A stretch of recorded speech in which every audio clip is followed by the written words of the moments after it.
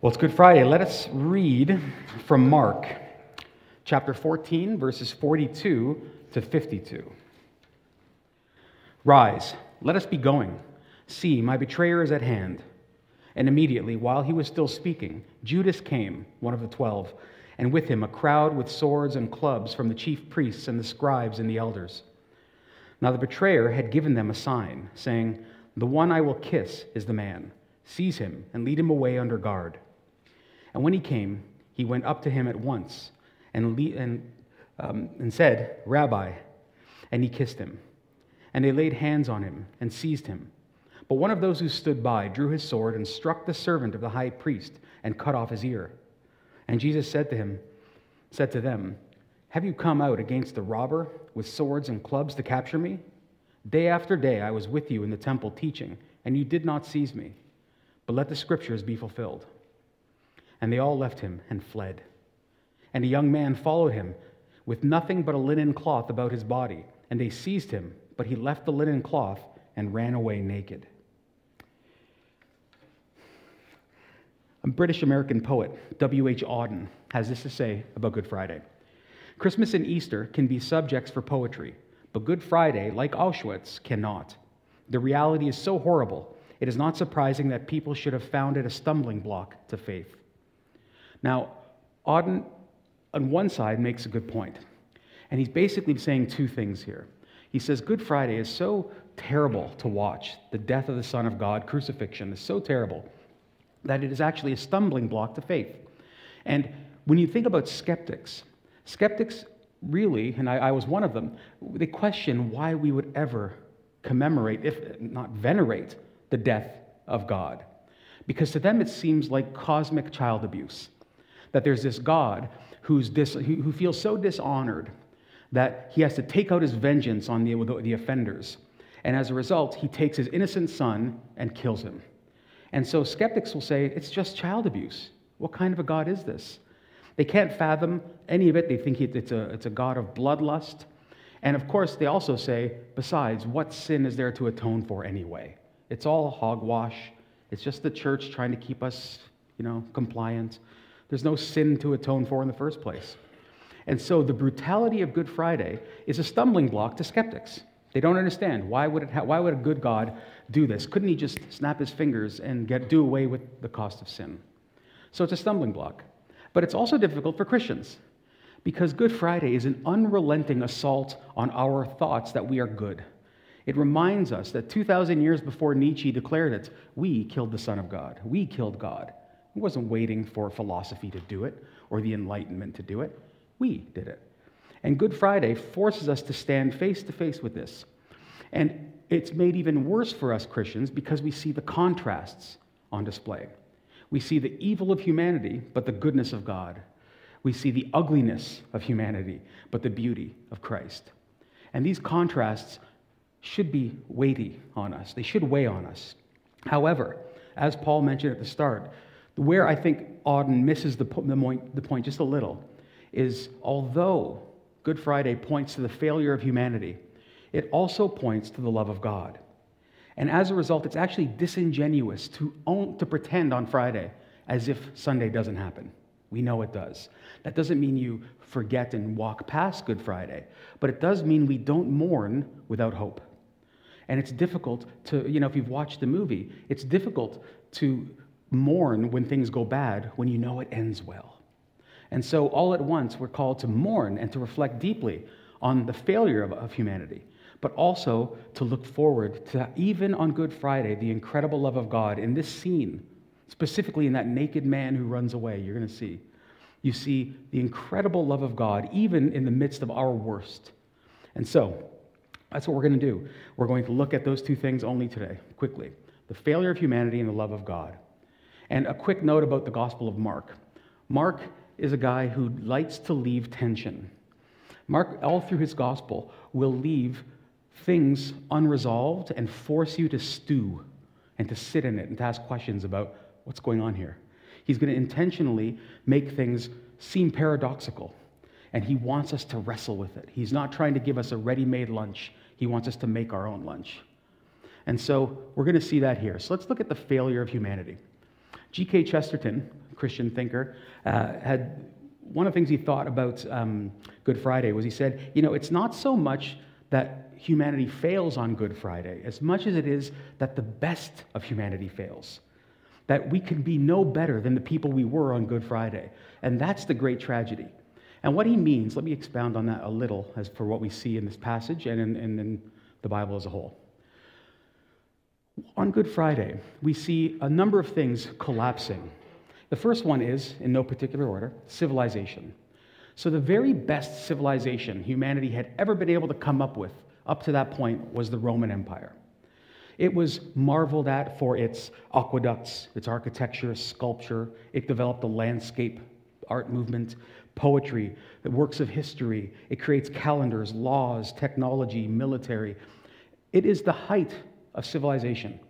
It has the greatest philosophers at the time, arguably the Greeks before it, but you had the Stoics and you had Cicero and Seneca, all these guys. And the height of human civilization, the best it could do was produce ignorance to God. Because when he came, they didn't even recognize him. The best it could do was crucify God. So we see the greatest nation in human history to that point failing. It was unable to do what it was called to do, which is to glorify God. Religion. So the Jews at the time, in the first century, there is no more sophisticated religious group on the planet. There's lots of different religions, but none with the sophistication that has a written law that they claim are written by their God, who claim to have special revelation, meaning their literal written words of God, and to claim that for millennia they had been hammered by God into a shape that looked like him. This is the most sophisticated religious system the world knew at the time. And we have to remember that this sophisticated religious system produced leaders who killed the God that they were supposed to be worshiping, and produced guards that went and arrested him. Mark makes a point of telling us that it's the Jewish guards, not Roman centurions. It's the Jews that did it. And we have to wrestle with this. It's the entire subject for which the religious system existed was God. And yet they missed him when he came. It's like being the president of the Wayne Gretzky fan club, but failing to notice when he shows up at a meeting. It makes almost no sense. And yet that's exactly what it does. So the best of civilization fails on Good Friday. The best they can do is carry out the orders to kill the Son of God. The best religious systems we have can only condemn God to death and not recognize him as the Savior. We then have courage. Notice, Mark doesn't say it's Peter. It says one of them takes out a sword and chops off the ear of, we don't know the name here, but it's Malchus, the high priest's servant. So, Peter is being a courageous guy. It took courage to stand up to guards and to try to hack off the ear of one of them. But do you notice? It accomplishes nothing. Human courage, which we think can overcome. This is what we make Avengers movies about, right? Human, people, let's save the world. And we think we can overcome by our determination. Peter's courage not only fails to accomplish what it was intended to do, Christ is still arrested, but all the other Gospels, when it shows this scene, the Gospel writers have Jesus turn to Peter and say, "What are you doing? Put away your sword." Not Mark. Mark is much more harsh. Mark has Jesus not even acknowledging it. It goes from the chop of the ear, you'll notice he struck the servant, the high priest, verse 47, and then the next verse is, "And Jesus said to them," and then he speaks to the guards. Human courage is not even worth a witness of God. Human courage fails entirely. It's misdirected. It's entirely misdirected in this case. And so, and I'll say much more about Peter in a minute, but let's leave it there. So human civilization fails, human religion fails, human courage fails. Next, loyalty. Repeatedly, Mark says there's the 12 of them, and these other disciples are there. Now, these men were not just random. These are guys who were poured into by Christ for 3 years, roughly. They were loved. And yet, the best they can do is run away when the going gets tough.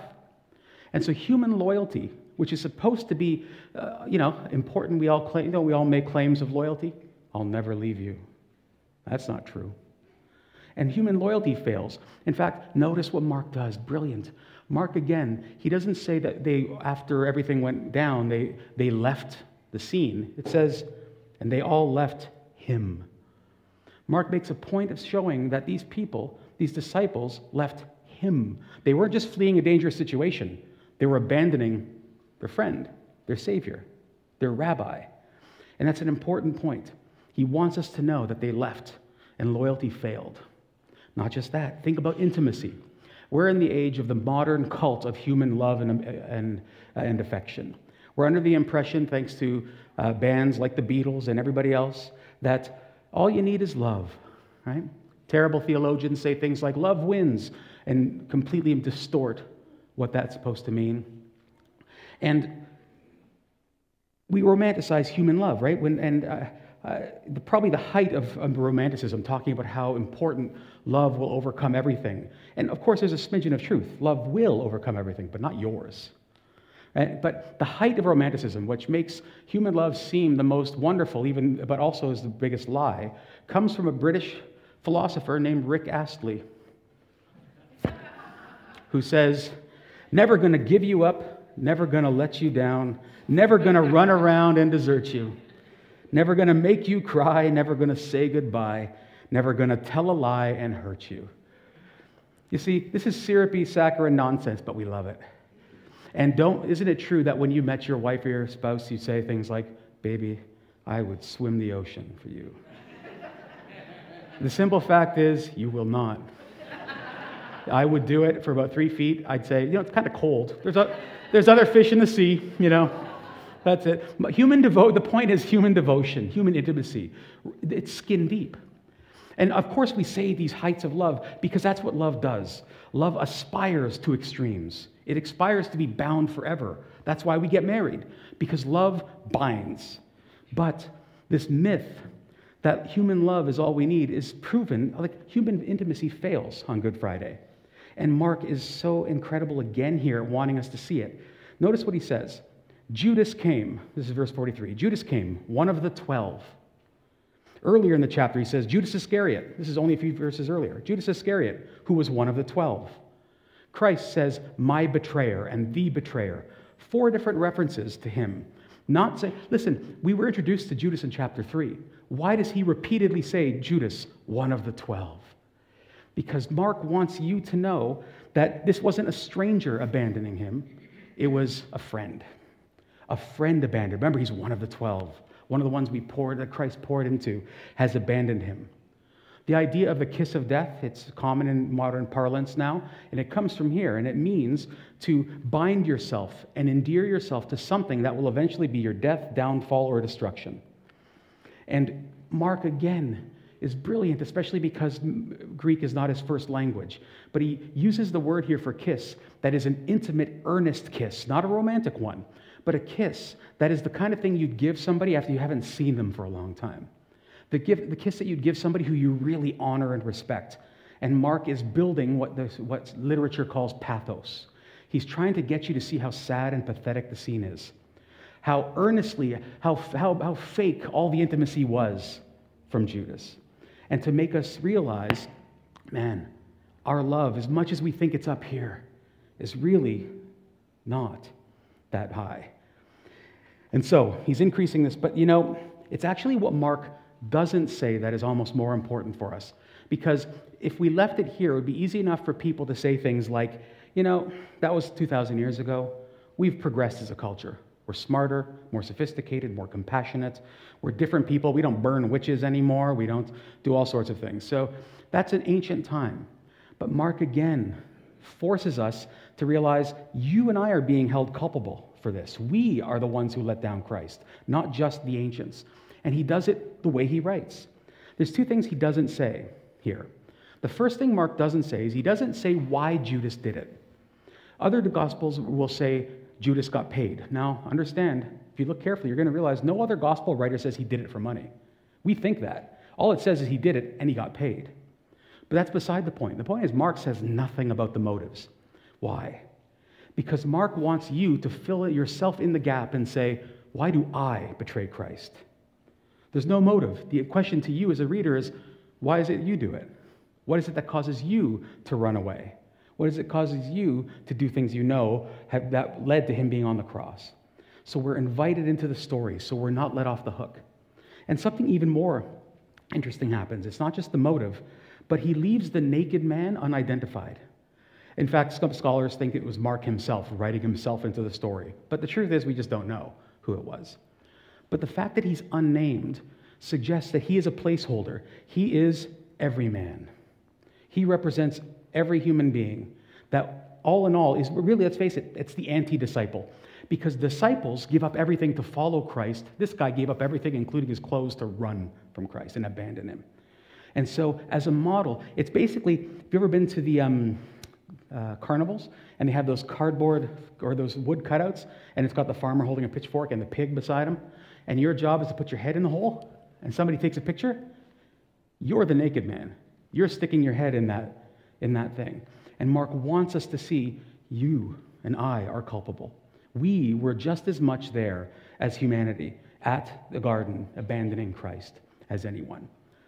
So, now if that's the miserable failure part of Good Friday, well, where's the love of God displayed in this passage? Because it can be hard to see. Let me say a few things. First, in the Gospel of Mark, at chapter 11 is when Christ enters in Holy Week, where he enters Jerusalem. Everything changes in the Gospel of Mark there. Up until chapter 11, you see Jesus kind of going with the flow. He's reacting to things that are happening. He's trying to tell people not to reveal who he is. But as soon as chapter 11 hits, he's a different Jesus, it seems, because he immediately begins to tell people what to do. And you see that he is now, all of a sudden, it seems like he's in control. Not that he wasn't before, but it seems like he's now in control of his destiny, and he has set his face towards the cross. So the very first thing he does in chapter 11 is he starts bossing people around.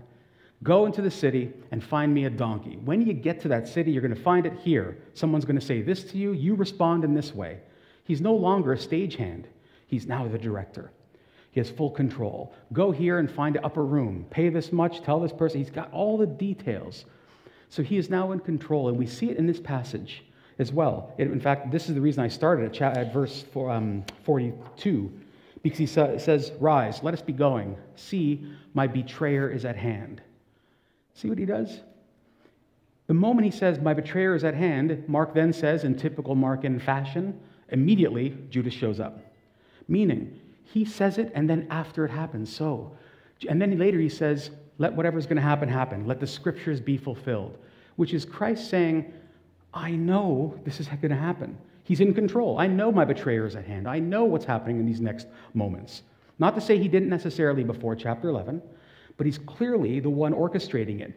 And the effect that has on us, it should have, is like when you're watching a movie and everything looks very grim for the hero, very grim, but then the camera shows up on the hero's face, his or her face, and they wink or something. They betray some sort of a sign that lets you know, oh my goodness, they're not doomed. They have a plan all along. They've got a rescue plan. They have a way out.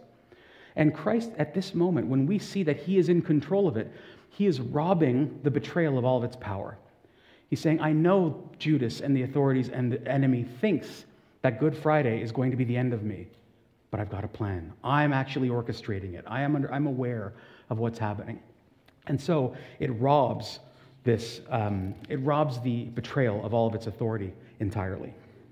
Now, and this is why you can't, with Auden at the start, we can't completely say that it's only misery on Good Friday, because there's good that happened. It's not just that he's forced to go to the cross, he chose to go to the cross. And so we lament the fact that it required the death of the Son of God to atone for our miserable sins, but we rejoice as well with the fact that he chose to do it. And so there's this tension. But today we do want to resonate and focus, of course, on a little bit more on the reflective, sober side of Good Friday. But let me point even more directly to the love of Christ. I think is just mind-blowing in this passage, which is very difficult to see unless you're really paying attention, I think. It's the naked man.